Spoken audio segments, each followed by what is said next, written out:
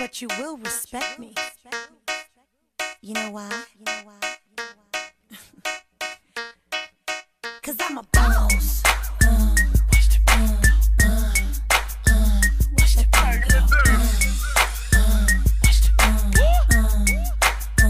watch that thing go. I'm bossy. Hello, everyone, and welcome back to another episode of Bossy Girl Defined. I'm your host, Imani Williams, and today we're going to talk about how the trauma I experienced in 2020 has also carried over to this new year of 2021. And so that's kind of like, I guess, a content warning. So it is going to get heavy and it's going to get a little deep. And, I really contemplated talking about this because it is so heavy.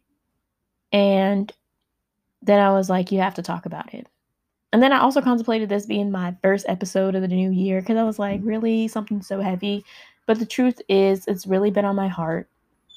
And I'm really doing this for people who are Black and are feeling alone and maybe not realize that you do have trauma that you are dealing with and maybe never really got to deal with over the summer of 2020, whether you just kind of ignored the way you were feeling, or maybe you were never given the space to really feel what you were feeling, or maybe you just were too busy, whether that was you were working a job, taking classes, taking care of your kids, just doing other things like living life. Maybe that's what you were doing, that you didn't have time to deal with your emotions, which it comes down to it, like that's just the truth sometimes. And so these feelings didn't really come up until I saw white supremacists and domestic terrorists storm the Capitol. Storm the Capitol of the United States of America in Washington, D.C., a federal building that is supposed to have top level security. They stormed the building during a time where constitutional proceedings were being done, where you literally had the highest ranking Congress members in the Capitol. That's when they decided they were going to storm the Capitol. Many of them whites. I saw white people, out there using their white privilege to the point where you had some of them in Nancy Pelosi's office. You had some of them on the actual floor sitting and just, having fun, taking photos, taking pictures. You had a mob of people pushing back against police. And I saw this, breaking news on CNN, just watching, having people blow up my phone saying, like, do you see what I see? And it hit me that if that had been my people, if that had been Black bodies fighting for rights, those people literally decided they were going to storm the building because they thought that an election was rigged or taken from them. No, the American people, including Black and brown votes, decided that Joe Biden was going to be our president and not Donald Trump. So that's what y'all are upset about. Nothing has been taken from you. Your rights have not been violated, but you feel that this is your country, that you had the audacity to go and storm the Capitol. While during the summer of 2020, you had Black and brown bodies fighting for their rights, fighting for people not to shoot them, especially the people who are supposed to protect them, the police, fighting for their lives, fighting to not be judged because they are Black. And those protesters in the streets of many different cities were met with violence. Violence is what they encountered, whether that was the rubber bullets, whether that was the tear gas, whether that was literally being beaten on with batons. That's what we were met with this summer. But somehow, white people can go and storm the Capitol, which is supposed to be top level clearance, and y'all only make a couple arrests. And now y'all are on the news talking about, oh, yes, we're searching for these people. No, they should have been arrested right then and there. But y'all had the National Guard ready for Black Lives Matter protests, and we didn't even have any weapons on us. We don't even own guns. And so at that moment, seeing that on TV, you see how a country that your family and your ancestors have helped build, that they did build, have no regard for your life. That's what I felt when I saw those people, those domestic terrorists, those insurrectionists storming the Capitol. And all of the feelings that I felt during the summer of 2020 somehow met me again as I watched people storm the Capitol, white people storm the Capitol and use their privilege and know that they weren't going to be hurt because they were white. Because the color of their skin means more than the actions that they are committing, the crimes that they are committing. But when I am peacefully protesting, when we are peacefully protesting, we are met with violence. That's what was so upsetting about what happened at the Capitol. And I want people to understand that for some of you, including companies and businesses and all of you that decided to put Black Lives Matter in your profiles or to post a Black Lives Matter post that you did, or to have that slogan in your profile, or to purchase a Black Lives Matter shirt, that was a moment for you. My life mattering is not a moment for me. My life mattering is something that I think about every single day that I am alive. I wake up and I have to take into account my race and what people think about my Black skin, my beautiful Black skin. What people think about that and how they are going to treat me today when they look at me.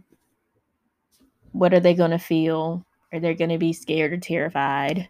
Are they going to decide to be rude for no reason because they don't care about my life? If I'm going to be met with violence because for some reason Black lives are inferior to them. That's what I think about.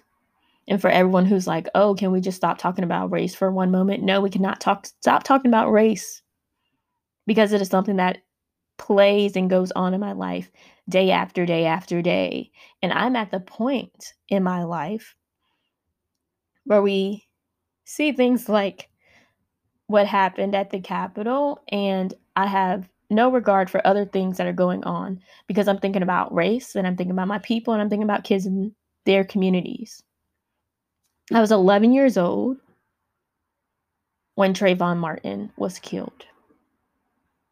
11 years old. That's the first time, other than my teacher telling me about Emmett Till, Trayvon Martin was the first person in real time where I saw that Black lives didn't matter, where I saw that you could kill someone who was Black and not have to deal with any consequences, not to think about the repercussions, because for some reason our lives, they don't matter. And so I was 11 years old when my life was disrupted and I had to really think about the skin that I was in. Trayvon Martin. And since then, I can name so many different names and tell you about so many different people, because as I grew up, I saw more and more of that on the news. And so that's what Black kids have to deal with while growing up, is seeing people who look like you and never see there were charges pressed against and that people are going to spend their lives in jail for killing an innocent life. That's what happens growing up Black. And so this summer, I really thought about it. I thought about those kids. I thought about the little girl that saw Breonna Taylor lose her life. I saw the little girl who had to hear on the news that nobody was going to be held accountable for Breonna Taylor's death. And so you hear things like that. It doesn't matter what age you are, and that affects you. And so you hear news like that, but still you're supposed to show up. You're supposed to show up for your job. You're supposed to show up for your friends. You're supposed to show up for your family. You're supposed to show up for yourself. That's a lot to show up for. You know? And God forbid you're doing other things like on an exec team for an organization, or running your church's this and that, or setting up volleyball or whatever you're doing. Oh, and I forgot we are also dealing with a pandemic at the same time while doing all of that and trying to show up for different things, trying to show up for different people. And every time you're showing up, you ask yourself, who's going to show up for me? Who is going to show up for me? When is this country going to show up for me? And so it was very difficult this summer, and even now, this summer and also during my school year. For those of you who don't know, I'm a college student and I'm involved in many different things. And it was very hard for me to just show up for these different organizations and extracurriculars that I'm a part of, because all I wanted to do was like be by myself. And I don't even know what I wanted to do. Sometimes I was just angry. Sometimes I was just frustrated. There were so many different emotions that I was feeling. And thankfully, I had amazing friends that I could talk about what was going on with.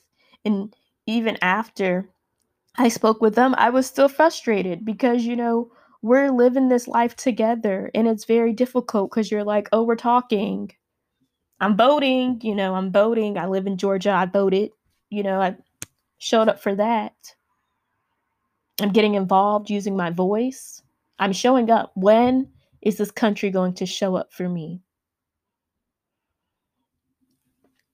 And I really want people to understand that it's been very difficult for me as a Black woman.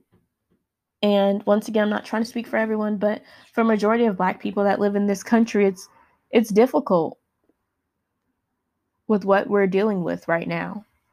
And so I watched the Red Table Talk with Olivia Jade. And, Gam, who is Jada Pinkett Smith's grandmother, she goes by Gam on the show, she spoke about how she did not want Olivia Jade on there. She didn't care for her situation. And I'm just going to give y'all a quote that she said, and then we're going to really dig into it. So Gam says, "For me, it's like there is so much violent dehumanization that the Black community has to go through on a daily basis. There's so much devastation, particularly this year, 2020, with the pandemic and everything brought to the table. There's so much inequality and inequity that when you come to the table with something like this, it's like, child, please." And so I'm not going to get into the Olivia Jade situation. If you want to know more about that, look up the Red Table Talk. It was a great discussion. But I will say that when Gam said that, I felt that so much. And I was like, that's me. I'm supposed to be giving to these other things. But when there is inequality and inequity happening right at my front door, right, happening to people that look like me, who are me, like could have my life, like we are each other. Those are my brothers and my sisters. It's just very difficult. And to say that I'm exhausted and tired is an understatement. But the truth is, I don't have time to be exhausted and tired because I have to fight every day, whether I'm fighting for myself or my little brother or a little girl in Chicago that I don't know. I just want things to get better for us. And so I don't have time to be tired, exhausted because I have to fight. And then I remind myself that I'm not fighting alone. And so for all of the Black people out there, I just want you to know that you're not fighting alone, and that I realize that it can be very difficult to show up every day, whether that's for your job, whether you're a mother or father, so for your children, whether it's for your older parents, whether it's for your friends at school. And I want you to know it's okay for you to just show up for yourself. Take time to show up for yourself, whatever that looks like for you. For me, it's just taking a moment and doing meditation. You have to find out what showing up looks like for you. And so I did this episode because I really want non-Black people to realize that what you witnessed this summer was not a moment. It is my everyday life. And so, no, I won't stop talking about race. I won't stop talking about inequality. I won't stop talking about inequity. I won't stop fighting for Black lives. It's just something that I'm not going to stop doing.